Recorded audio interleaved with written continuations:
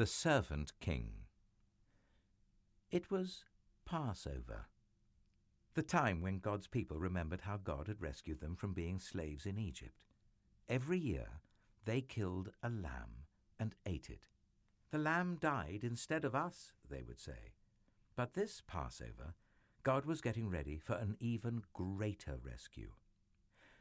Jesus and his friends were having the Passover meal together in an upstairs room. But Jesus' friends were arguing. What about?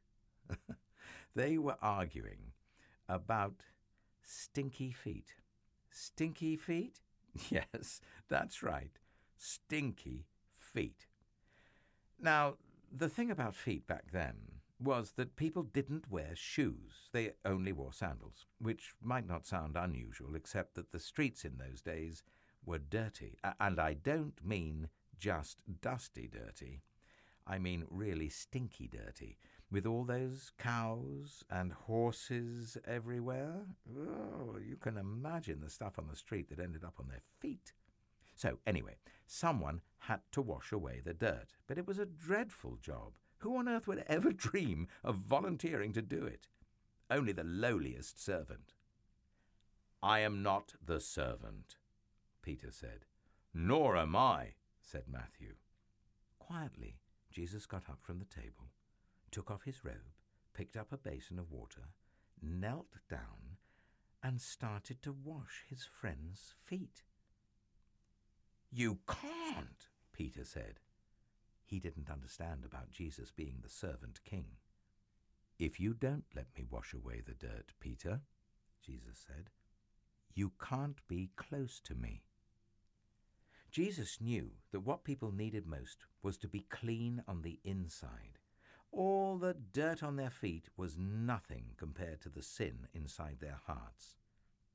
"Then wash me, Lord," Peter said, tears filling his eyes. "All of me." One by one, Jesus washed everyone's feet. "I am doing this because I love you," Jesus explained. "Do this for each other." Now, one of Jesus' friends had made a bad plan. No one else knew what the bad plan was, but Jesus knew, and so did Judas. Judas was going to help the leaders capture Jesus for 30 pieces of silver. "Go on, Judas," Jesus said. And Judas got up from the meal, left the room, and walked out into the night. Then Jesus picked up some bread and broke it. He gave it to his friends. He picked up a cup of wine and thanked God for it. He poured it out and shared it. "My body is like this bread. It will break," Jesus told them. "This cup of wine is like my blood. It will pour out. But this is how God will rescue the whole world. My life will break, and God's broken world will mend. My heart will tear apart, and your hearts will heal. Just as the Passover lamb died, so now I will die instead of you. My blood will wash away all of your sins, and you'll be clean on the inside, in your hearts. So whenever you eat and drink, remember," Jesus said, "I've rescued you." Jesus knew it was nearly time for him to leave the world and to go back to God. "I won't be with you long," he said. "You are going to be very sad, but God's helper will come, and then you'll be filled up with a forever happiness that won't ever leave. So don't be afraid. You're my friends, and I love you." Then they sang their favorite song and walked up to their favorite place, an olive garden.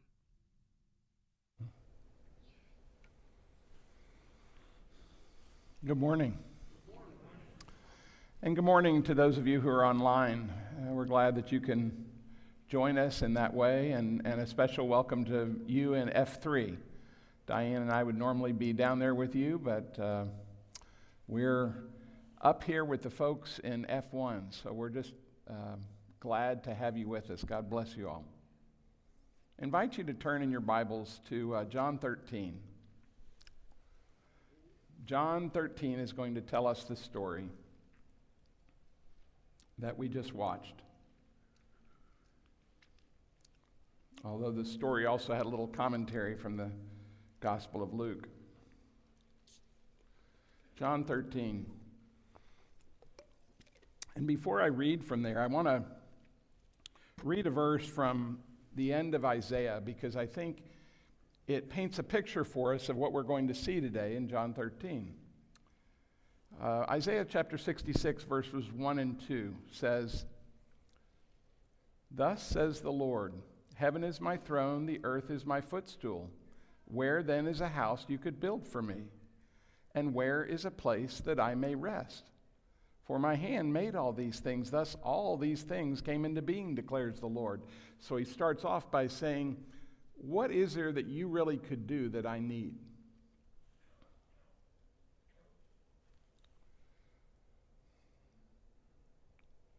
What is there that if you were to do it in a form of service to me, that I somehow couldn't do it myself? I mean, he made us, and he made anything that we could possibly use to serve him. And so he wants us to get a proper perspective that what he's going to show us today in Jesus' life and what he's going to call us to isn't fundamentally because he needs it.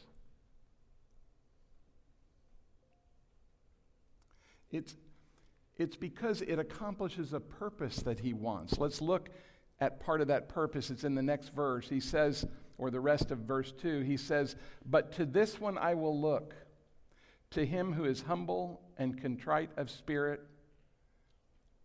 and who trembles at my word." Let me read that again. "But to this one I will look, to him who is humble, contrite of spirit, and who trembles at my word." And I think what we're going to see in Jesus is someone like that. Now, Jesus can't be contrite of spirit, because contrite means that you're experiencing grief for your sin.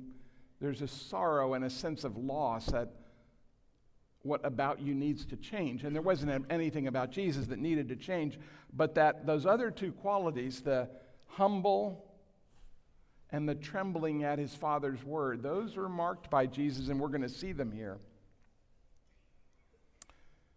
Today in chapter 13, I'm going to begin reading in verse 1. We're going to go down to verse 17 over the next half hour. And we're going to see in Jesus not only a picture of humility, but a picture of love. And the humility that we see in him is not just because he stoops to wash his disciples' feet. Look at chapter 13, verse 1. "Now before the feast of the Passover, Jesus, knowing that his hour had come, that he would depart out of this world to the Father." I'm going to stop there. We'll go on with it in just a moment, but I want us to just see something there. Before it says anything else, before it goes into Jesus bending down to fill a basin with water, or taking off his upper garments and putting a towel around his waist, before he does any of that, the first thing that we see is Jesus was aware that his hour had come. The reason I think that's important is it stands out to us that this is the Son of God, for goodness sake. This is the Lord. And yet what this is telling us in the first verse is Jesus was under orders. He was aware he was under orders. He was aware his time had come. This needs to be seen really clearly. We see it there in verse 1, Jesus knowing his hour had come. But let's look at a couple of other examples where Jesus knows this or sees this that shows that he's really on the Father's timetable, not his own. 13:1 says Jesus knew his hour had come. John 13:3 says Jesus, knowing that the Father had given all things into his hands. And by the way, it says that in the context of Jesus getting ready to be crucified. Interesting. I think if I was getting ready to be crucified, I wouldn't think that things had all been put in my hand. But in God's economy, even Jesus being prepared to be crucified was part of all things being put into his hand. And the fact that Jesus knew that means that everything that's going to follow is a picture of the fact that he was yielded to the Father. Let's look at some other places where it says the same thing. Chapter 13, verse 11, which we'll get to shortly, says he knew the one who was betraying him. Remember, he's having a meal with this man, and he's getting ready to wash his feet. If I knew you were getting ready to betray me, I think I would skip you. But Jesus doesn't. Or if we went on after their meal is finished and they crossed the Kidron Valley to the Garden of Gethsemane, we would read in 18 and verse 4, Jesus therefore, knowing all the things that were coming upon him. Or if we went to the cross in chapter 19, we would read, after this, Jesus, knowing that all things had already been accomplished, that the scripture might be fulfilled, said, I thirst. That's saying the reason he did it was so that the scripture would be fulfilled. I don't think it was because he thought it would satisfy his thirst. It was because he was so yielded to the Father and to his word that he had already surrendered himself. The decisions had long been made before. So Jesus was living a life of yieldedness. And the reason I think this is important is if we just look at this washing of the feet as an act in and of itself, we might be tempted to look at it as like a ceremony, foot washing. You know, we might look at it that way, and I don't think that's the way it's meant to be. I'm not saying there's anything the matter with the ceremony of foot washing as long as the ceremony is actually picturing what this was really about.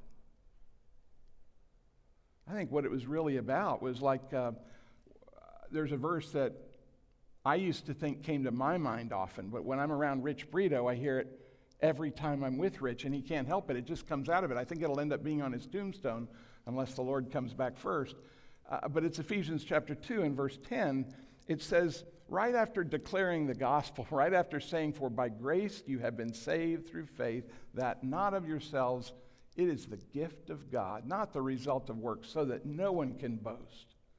It's just gotten through declaring the free offer of eternal life through faith in Christ.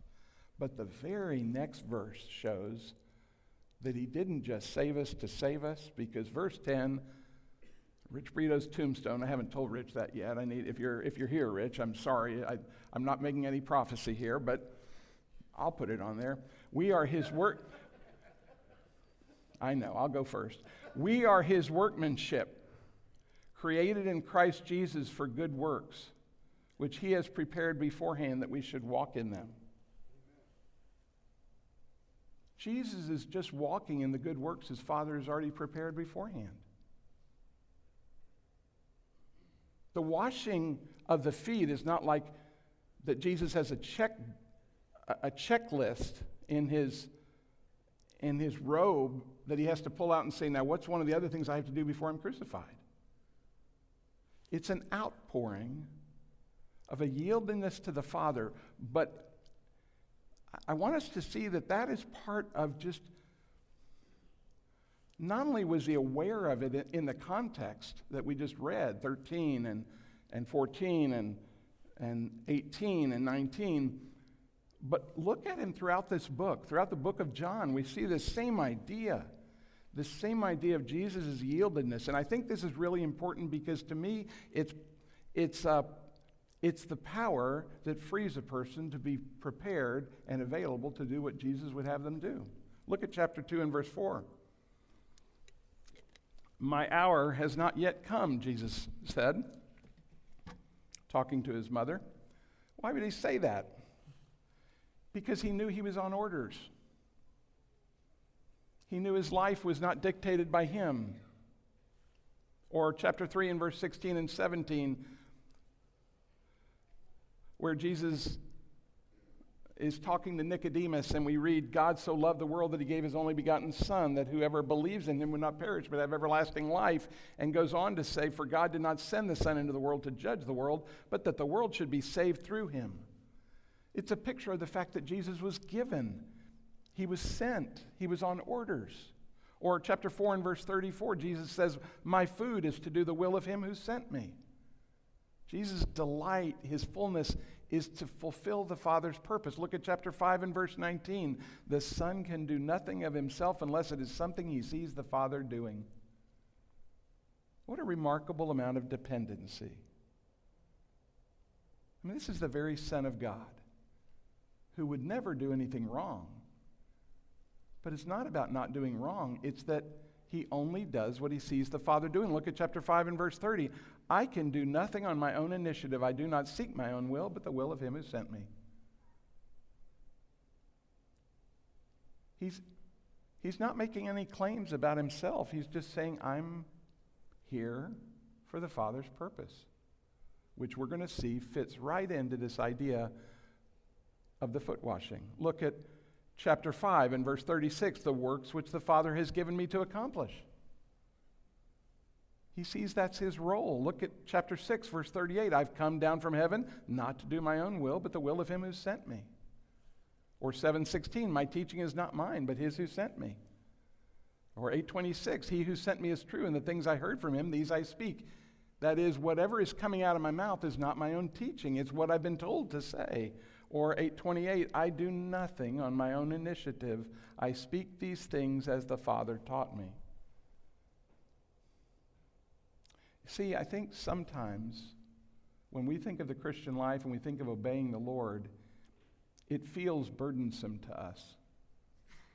And I think it's usually because we're picking up the wrong we're picking up the wrong log. I think we're picking up something that he hasn't given us to do. I think that's why a really godly man I once knew, who's with the Lord now, used to sign all of his letters resting in his easy yoke. Because he was old enough and wise enough in the Lord to find out that really understanding the Lord yields an easy yoke. I don't know about you, but when I'm thinking that this is my job with my wife or with my kids or in my work of serving him in some other capacity, sometimes it just feels way too big, and that ought to be a warning to us. There is an easy yoke that's intended for what he's going to tell us to do. In all of these passages, even though he's the Son, even though he's our master, even though he's the fullness of the Godhead in bodily form, even though to see him is to see the Father, he sees his Father as his job as trusting the Father and just walking forward in the next thing God's given him to do. His life is not his own.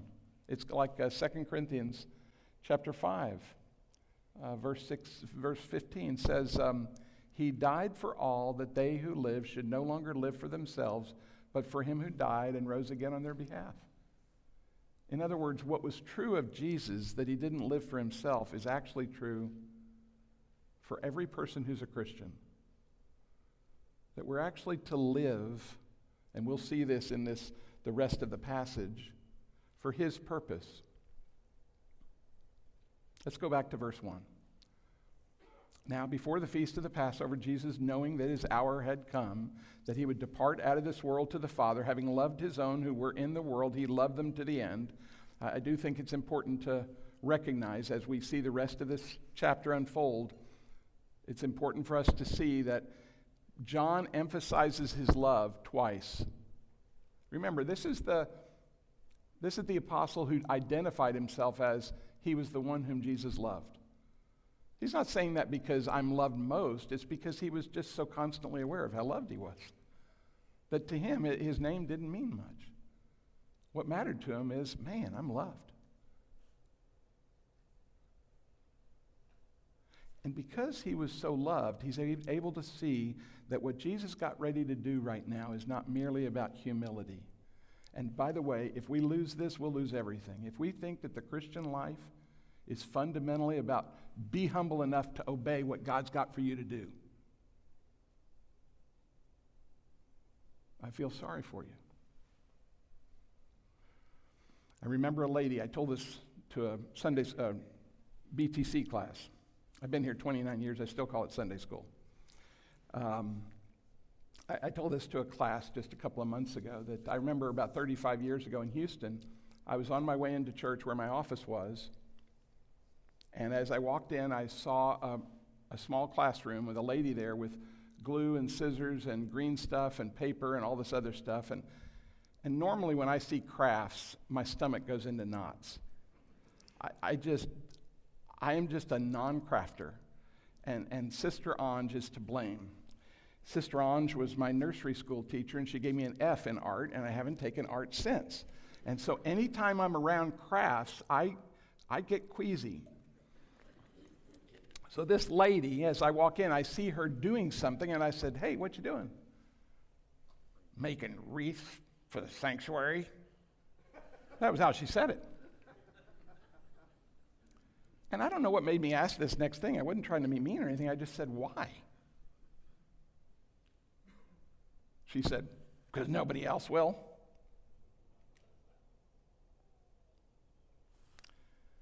Hey, folks, I've been there. Not making wreaths, but I've been there where I've done something because nobody else will. And I think that when that's my attitude, I've received my reward in full. Because John doesn't just describe his obedience. He doesn't just describe his humility. Look at what he says at the end of the verse and let that be in our minds as we read the rest of it. Having loved his own who were in the world. He didn't have to say that. He's already made that plain. But in order so that we don't miss it, he says it again. He loved them to the end, meaning what he's getting ready to do is all out of love. It's humility shaped by love, empowered by love. And by the time we get to the end of this passage, we'll see how important that reality is. And he goes on and says in verse 2, during supper, the devil, having already put into the heart of Judas Iscariot, the son of Simon, to betray him. You say, what?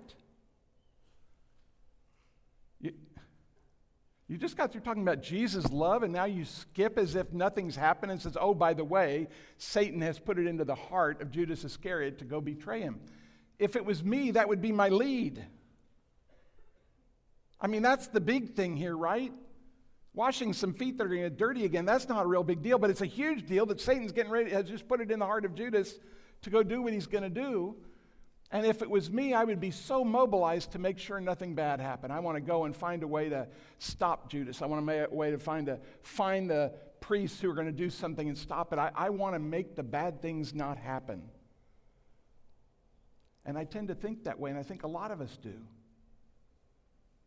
And yet for John, and for John because it's this way for Jesus, it's a mere interlude. He has a point to make. And he says, oh, by the way, while I'm getting ready to make my point, it so happens that Satan has already put it into the heart of Judas to betray him. And it's almost immaterial to him. Why? Well, look at the next verse. Jesus, knowing that the Father had given all things into his own hands, and that he had come forth from God and was going back to God. Verse 1 and verse 3 says this is God's plan, not Satan's. Yes, Satan has this huge role in it. Satan does something, evil does something, but it's evil that's on a leash. It's that this whole story is framed in the fact that this is the purpose of God to which Jesus is yielded.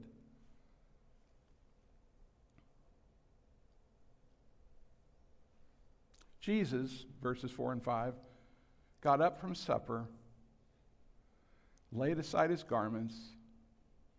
Taking a towel, he girded himself. Then he poured water into the basin and began to wash the disciples' feet and to wipe them with the towel with which he was girded. I don't know if you've ever had your feet washed. I have one time. It was a Grace Brethren foot washing ceremony, and it's an awkward thing. I'm afraid I would have been a lot like Peter here. And as a kid, when I would hear this story, I would think, yeah, Peter, I know what you mean. I wouldn't want him to wash my feet either. And in an ironic way, that's actually a mark of pride, not humility. Because if I was humble, I would be yielded to his purpose. But because of my pride, I'm uncomfortable with you making over me. And yet, that was God's pleasure for Jesus to make over us. In washing Peter's feet, he's washing your feet and mine.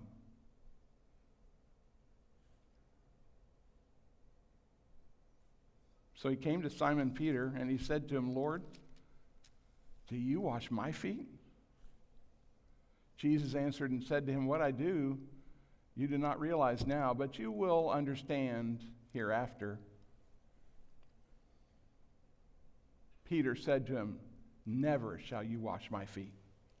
And this is typical Peter, right? The others are quietly going, we don't know what to say, so we'll just be quiet and let him do it. I should have known almost 60 years ago when I chose the name Peter as my confirmation name that there was something divine in that. I didn't realize that I had that same mark as a 7-year-old as well as a 66-year-old that Peter does, that mark of open mouth, insert foot, and chew vigorously. And that's what Peter does here. He's the same guy who said, no, Lord. Remember? Right after confessing that he was the Messiah, the next thing he says is, no, Lord, never. That's what he does here. He's basically telling him, no, you're not going to do what you think you're going to do. And Jesus very kindly says, if I do not wash you, you have no part with me. And Peter, oh Lord, then wash not only my feet, but my hands, my head. Please be sure to get under my nails. I don't want to miss anything you got here. But Jesus says to him, he who is bathed needs only to wash his feet, but is completely clean. And you are clean, but not all of you.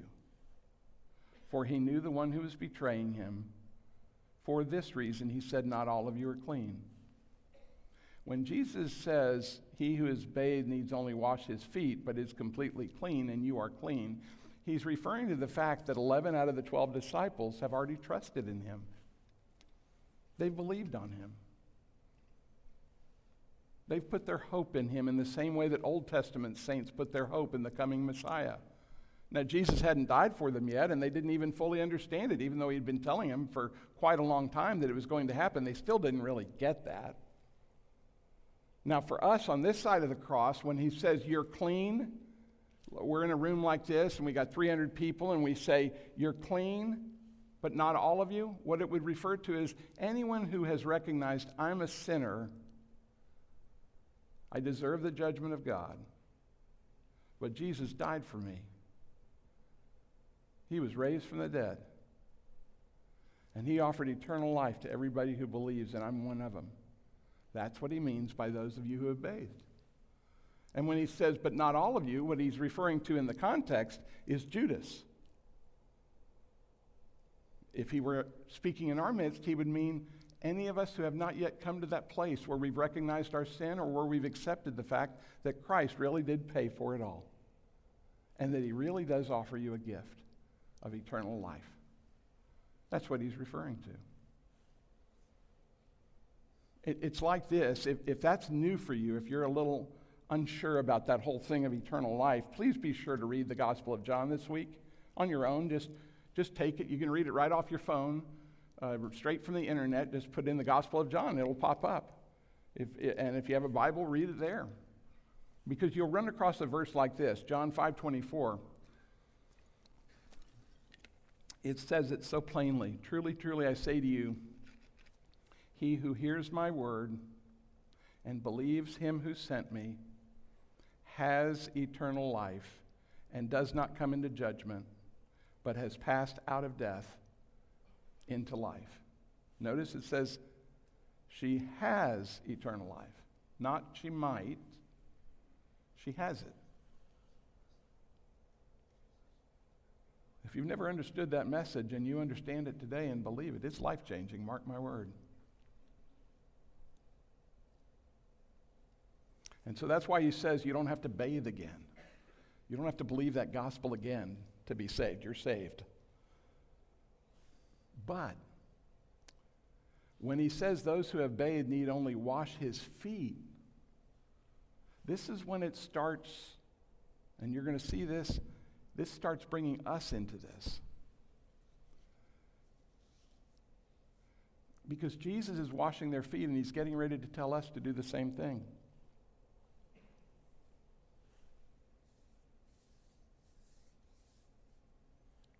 What does that mean? What does it mean to wash your feet if you're already bathed? In a general sense, what it refers to is it's the process of being reminded that you are forgiven. It's the process of being reminded that you're cleansed. It's the process of, as one of my friends says, preaching the gospel to yourself every day. It's, yes, I handled that badly. Yes, I did the thing I never should have done.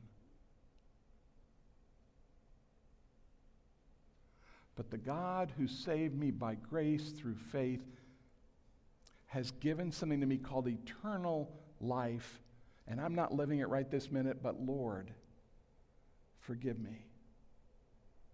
Lord, you have already created in me a clean heart. Would you continually renew it to make me more like you? It's the process of repentance and enjoying the grace and the cleansing he's already given us. And in a broader sense, it's anything that anyone can do that helps you continue to be mobilized towards Christ. See what I mean a little bit here. He says, I'll go, he says, and so when he had washed their feet and taken his garment and reclined at the table again, he said to them, do you know what I've done to you? You call me teacher and Lord, and you are right, for so I am. If I then, Lord and teacher, washed your feet, you also ought to wash one another's feet.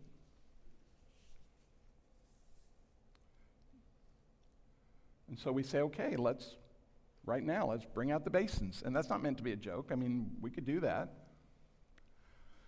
But his main point is not, let's institute a new church worship activity like communion or like baptism. We don't see the rest of the New Testament unfolding the importance of having foot washing services in the worship. I'm not saying anything's the matter with it, but that's not where he goes. In fact, the only other time it's mentioned is in 1 Timothy, where it talks about a godly woman. It's talking about what she is like, and one of the things it says is she's washed the feet of the saints, and what it means is she's served people. That's what Jesus is getting at. As Austin Stone pastor Matt Carter points out in his commentary on John, Jesus commands more of an attitude than an action, meaning his point is not so much that they institute a foot washing ceremony in the church. Nothing's the matter with that as long as the purpose is to symbolize the real meaning. Rather, what Jesus is doing is saying, I want you to do to others what I am doing to you. And with the attitude with which I'm doing it. He's calling me and he's calling you to serve one another in humble ways, marked by meeting needs, caring for others in such a way that focuses on them. So all sorts of kindnesses, laying our life aside in order to bless another for the sake of Christ. I got an email from a guy a couple of days ago. This guy and his wife, who when I first met him, he wouldn't pray out loud. He would have never seen himself in this role, but his email was, hey, John, my wife and I are meeting with a couple, and we're trying to encourage them in the Lord, and we're trying to address some issues in their life, and I'm wondering if you have any ideas about this particular thing. If you had asked this guy 20 years ago, he would have never been in that position. Why is he there? Well, because a lot of other people have washed his feet in the last 20 plus years. So now he's washing their feet. I think about somebody who takes my rough ideas and turns them into slides that help us follow visually where this message is going. and even when they get those slides at 8 o'clock in the morning on a Sunday. It's a foot washing because what they're doing is they're taking their ability, their time, they're sacrificing for the purpose of what can we do that mobilizes learning. Why? Well, because someone like me doesn't need visuals. I'm more of an auditory guy. But one of our women's biblical counselors, for example, at a conference about 4 years ago, did a great seminar on a workshop on how people learn different ways. Some people learn visually, some people learn auditorially, some people learn other ways. And she said how important it is to provide instruction in a variety of ways. So when we put things on the screen, it's because some people, it helps them grab meaning. All of that is foot washing. I know a guy who plays guitar in the worship band. I talked to him this week. Now, he serves people in other ways, serves the Lord in other ways, has a job, has a family. I asked him this week, why does he do that? He said, well, I enjoy music, but if God can use me to help them see him and worship him, I want to do it. That's foot washing. I know a little girl who actively prays for her brother to know the Lord and who speaks of the Lord with her friends and who thanks him for the tiniest things I would never think to thank. She's washing feet. When she thanks Jesus, she's washing his feet. Kind of like in chapter 12 of John.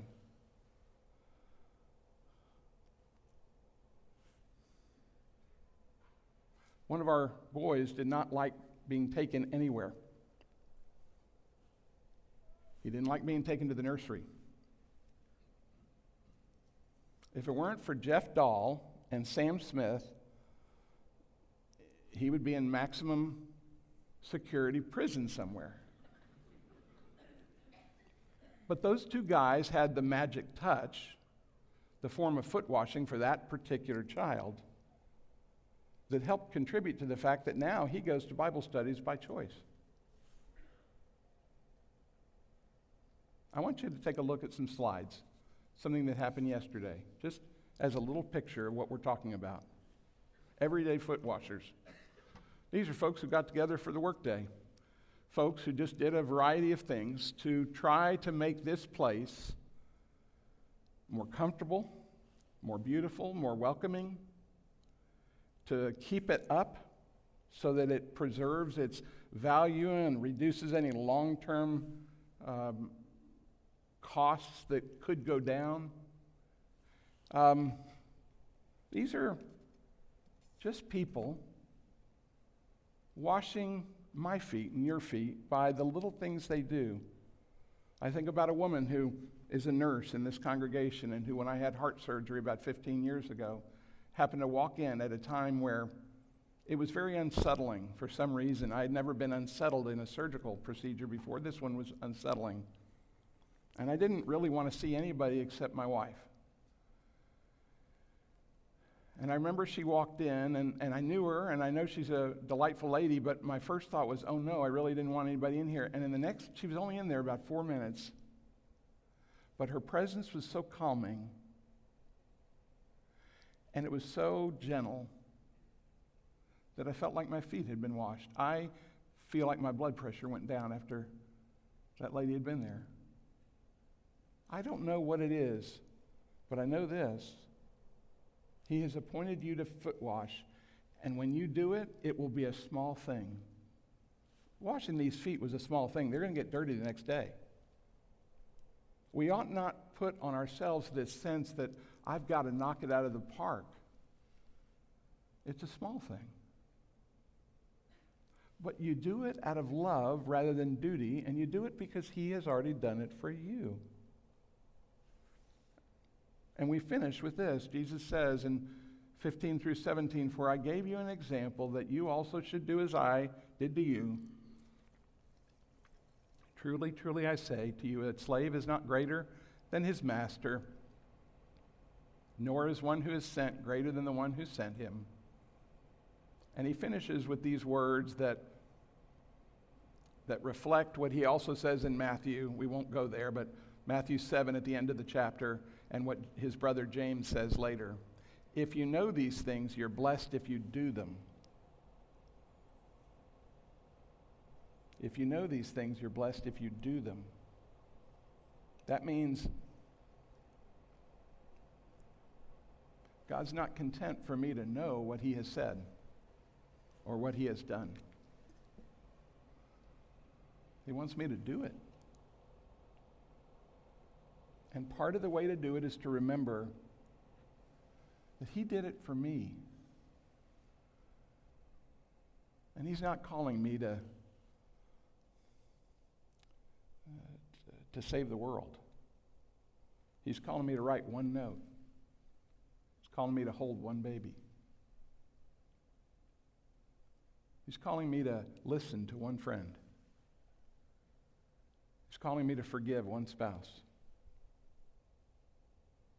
Every one of these is a reflection of the washing of the feet of your brothers and sisters, and in so doing, worshiping him.